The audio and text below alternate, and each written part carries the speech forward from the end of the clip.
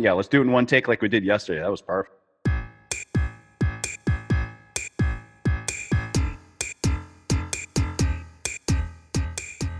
Hi, and welcome to On and Off, our podcast covering the on-premise and off-premise beverage alcohol industry. I'm Melissa Dowling, editor of Cheers. And I'm Kyle Swartz, editor of Beverage Dynamics magazine.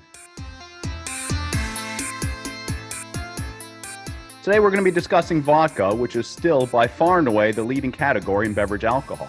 But since we last talked about vodka nearly a year ago on this podcast, can't believe it's already been a year, vodka's share of all distilled spirits in the U.S. did slip slightly in 2020 from 32.3% to 31.7%. Yeah, I mean, you certainly can't feel sorry for vodka, which increased 2.8% in 2020 to reach 79.8 million 9-liter cases. The tequila and the brandy cognac categories did increase their share a little bit, but it looks like what's really taking share from vodka is the prepared cocktails, which were up 35% last year. So much of vodka is consumed in like really simple drinks, like with soda, with tonic or juice. I wonder if the lure of these super convenient prepared drinks, along with hard seltzer, of course, could be biting into vodka consumption. I think you're absolutely right. And before I go a little bit more into that, it's worth pointing out, I was interviewing a retailer just the other day for a profile I'm writing for the May-June issue of Beverage Dynamics magazine. Don't miss it. And I was talking about wine and what's eating into wine. And he said, RTDs are eating into wine. I said, oh, yeah? He said, well, they're also eating into beer and they're eating into spirits. They're eating into everything.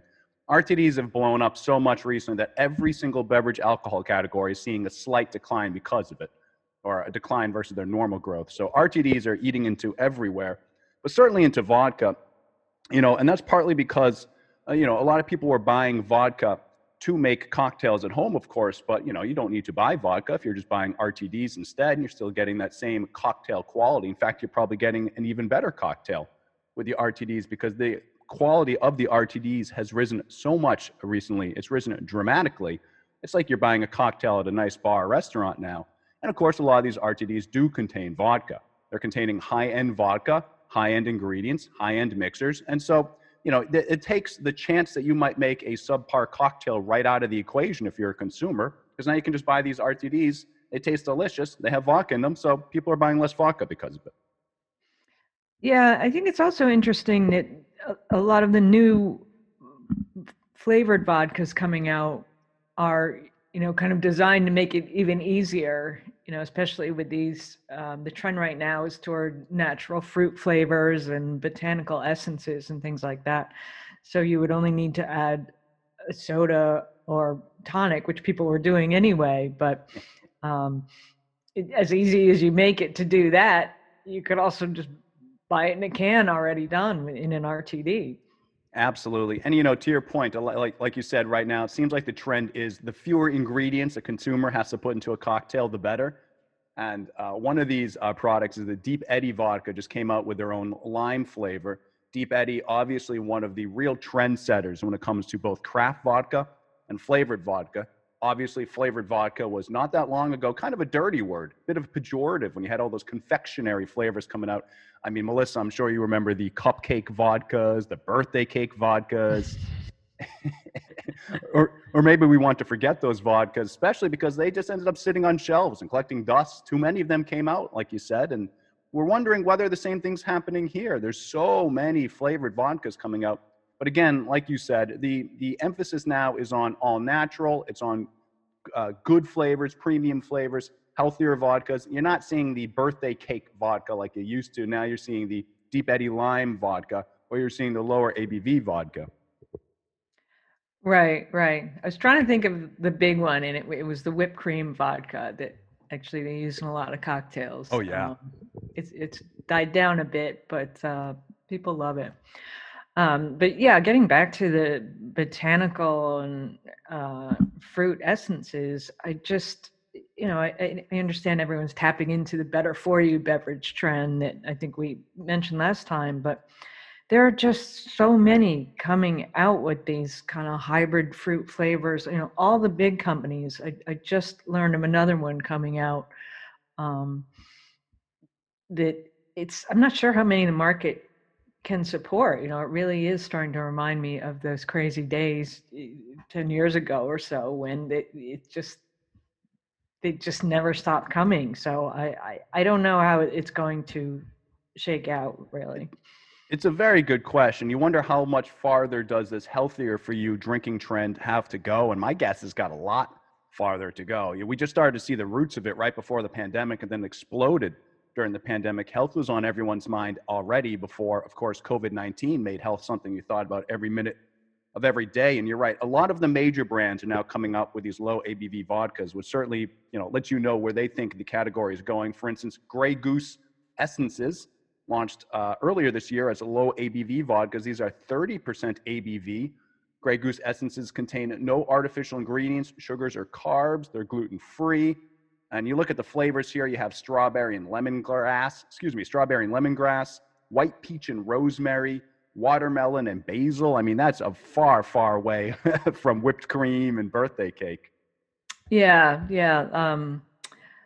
Pinnacle just came out with a couple new ones, and it's guava, lime, and apricot something. I can't believe I forgot. But anyway, they're just delicious sounding combinations. It's just, I could understand being completely overwhelmed when you go to a store to buy.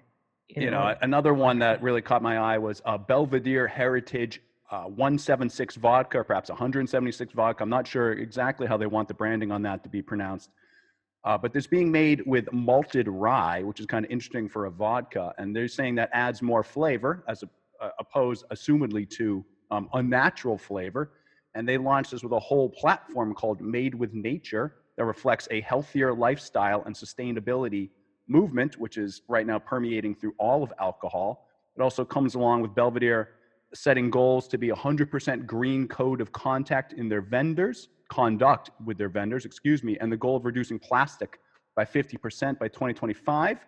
Belvedere wants to reduce CO2 emissions by 80% by 2022 and achieve 100% renewable energy by 2025. So again, you really have this healthier for you and better for the planet movement going through vodka. And also one that really caught my eye, and I had to publish this when I got sent this press release with a name like this, but it's called Caveman Vodka. It's a Caveman, a paleo-inspired gluten-free vodka made from California grapes. I mean, how can you not support something like that? That certainly seems to be cutting edge right now. Who knows where it'll lead, but that seems to be where the category is leaning. Yeah, the sustainability is a huge issue for a lot of brands. I know it's big for Finlandia. I think also Finland is very green to start with. But another trend with, plain vodkas and some flavors, I guess, is that sense of, where it comes from, the water source, what it's made of, throughout Europe, of course, but also through the US, the very local vodkas are cropping up. Yeah, absolutely. One brand that caught my eye there, it's JT Mellick Louisiana Rice Vodka. I was sent the sample of this. They're not paying me to say this, but it tasted very good. I got to tell you. This is, again, rice vodka made in Louisiana marshland that the family, JT Mellick, that's the founder of the family. He founded this farm 4 generations ago, again, in the Louisiana marshland, where today the distillery is surrounded by rotating crops, rice, and crawfish fields. Hard not to like something like that. And I'll tell you this vodka, I almost said whiskey just because it has such a craft feel to it. But this vodka has a creamy, viscous mouthfeel, and it tastes like sake. It's got sake-like rice flavor. So a very interesting take on very provincial vodka coming out of the Louisiana rice fields. Yeah. In the vodka category feature article we have coming up, we talked to a restaurant in Portland, Oregon that specializes in Eastern European vodkas, particularly Russian, but they do carry vodkas from all over the world, including, of quite a few from the U.S. I'm not sure if they have that rice one yet. It should probably look into it. I don't know. Yeah. Um, so let's talk about cocktails. Vodka kind of got left out of the whole craft cocktail thing and classics because it wasn't widespread way in the beginning. But it seems like there's a real resurgence towards 80s and 90s cocktails. I mean, I keep getting recipes for the espresso martini. Oh, yeah. So either that's making a comeback or brands are trying to make it come back because the recipe doesn't vary all that much. You can put little tweaks on it. But that's a big one. I think the real story, allegedly, is the comeback of the Cosmopolitan.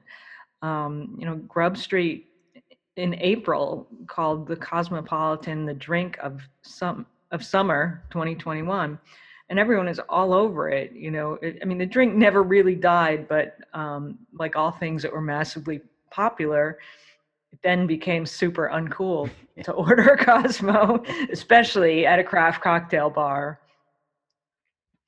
And I think, the Cosmo had its heyday 20 years ago. So now it's like, it's retro now. As kind of sad as that sounds, something that people's parents drank.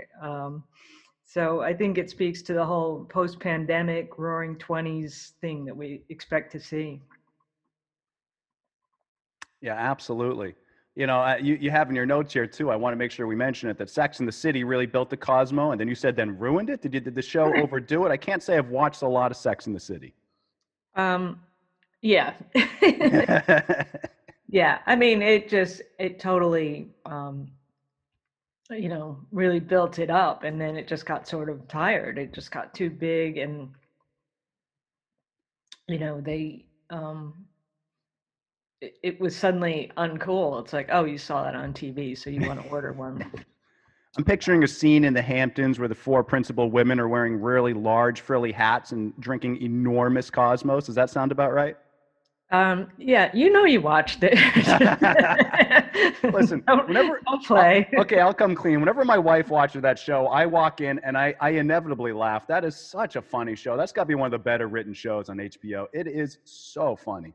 Yeah, yeah. I'm trying to think what some of the other cocktails are. Like one of the operators in the vodka feature said that the Moscow Mule is its highest seller because people can pronounce it and they know what it is. I mean, that that's kind of a big deal with drinks. It's not more simpler than the Moscow Mule. I feel like that's one of the easiest ones to make as well. I mean, I'll tell you, all of my friends drink it. Again, super easy. Everybody can buy the cups. The cups look cool. And one of my favorite things about the Moscow Mule, of course, is that it's an American drink named after Russia.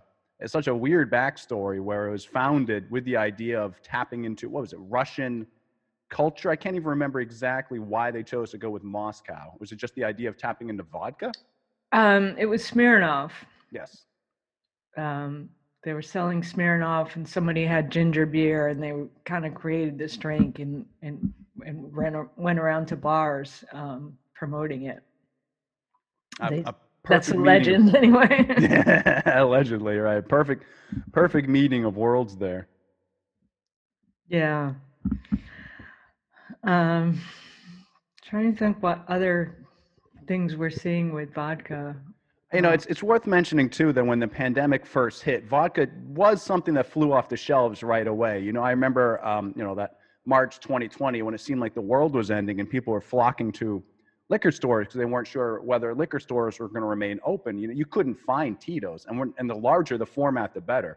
People are stuffing their carts full of large format vodka, but that is obviously faded away now. Again, because we saw that vodka has actually went down a little bit during 2020. Certainly didn't go down during the beginning, but it speaks to how consumer trends shifted so dramatically over the course of 1 year.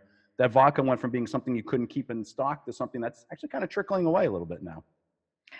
Yeah, I can't remember if it was retail or on premise, but somebody that is in the vodka story coming up was saying that, there's a real interest in super premium. Like people are really willing to pay more for vodka, whereas, sometimes they want to pick up a handle of something cheap to mix with, and sometimes they want something to sip on, or that's really exclusive, or premium. So that's another thing that we're seeing. It seems to go either one way or the other a lot of times. Yeah, and that's the classic story with vodka, is that it kind of suffers from not having a very well-established premiumization end to it. And obviously, there are premium vodkas that have done very well. But overall, when you think premiumization, what comes to mind first is whiskey and tequila. And those two have really done a great job of tapping into premiumization in the last couple of years. And I wonder, you and I, we get all these press releases and products. I can't tell you how many high-end vodkas I've been sent that just did not catch on. I wonder when someone's going to be able to establish something like that, and how hard is it to do in the shadow of something like Tito's, which, while a wonderful vodka, certainly not known as a premiumization vodka, and that's the point. Yeah. Well, I think with some of these expressions like the rice vodka you mentioned, and there's a couple there. I know there's one, I think, distilled from Whey, that also is a creamy mouthfeel, they say. So it's just, there's a lot of innovation too, where I think there didn't used to be, or maybe didn't need to be. So I think that's going to continue to drive things. I mean, vodka will never die. No. But I do think, just like with the comeback of the 80s and 90s cocktails, a lot of which used vodka, it's maybe it's getting cool again. It didn't die, but people, they never stopped drinking it, but maybe they didn't want to admit that they were vodka drinkers so much. Even now it's still cooler to talk about whiskey or tequila. Yeah. I also wonder if all trends are cyclical in this nature and retroactive. At what point does the whipped cream vodkas become cool again? This summer. That's right. We're predicting it here first. Over the summer, get ready for cupcake vodkas again. Right. Well, I think that's all we have time for. You'll want to check out the vodka article coming out in I think it's in the fall issues, but they're coming out pretty soon. So maybe the summer issue of Beverage Dynamics. Yeah, that's going to be in the May-June issue of Beverage Dynamics. So actually the spring issue, but these issues come out so quickly. It's not always easy to tell which articles in which they get pushed all over the place. And that article, of course, written by our great freelancer, Thomas Henry Strank. Yes, it's a good one. All right. Well, I want to thank everybody, as always, for joining us here on and Off. And join us next time when we'll be talking about another topic involving the alcohol industry as yet to be determined. Until then, cheers. Cheers.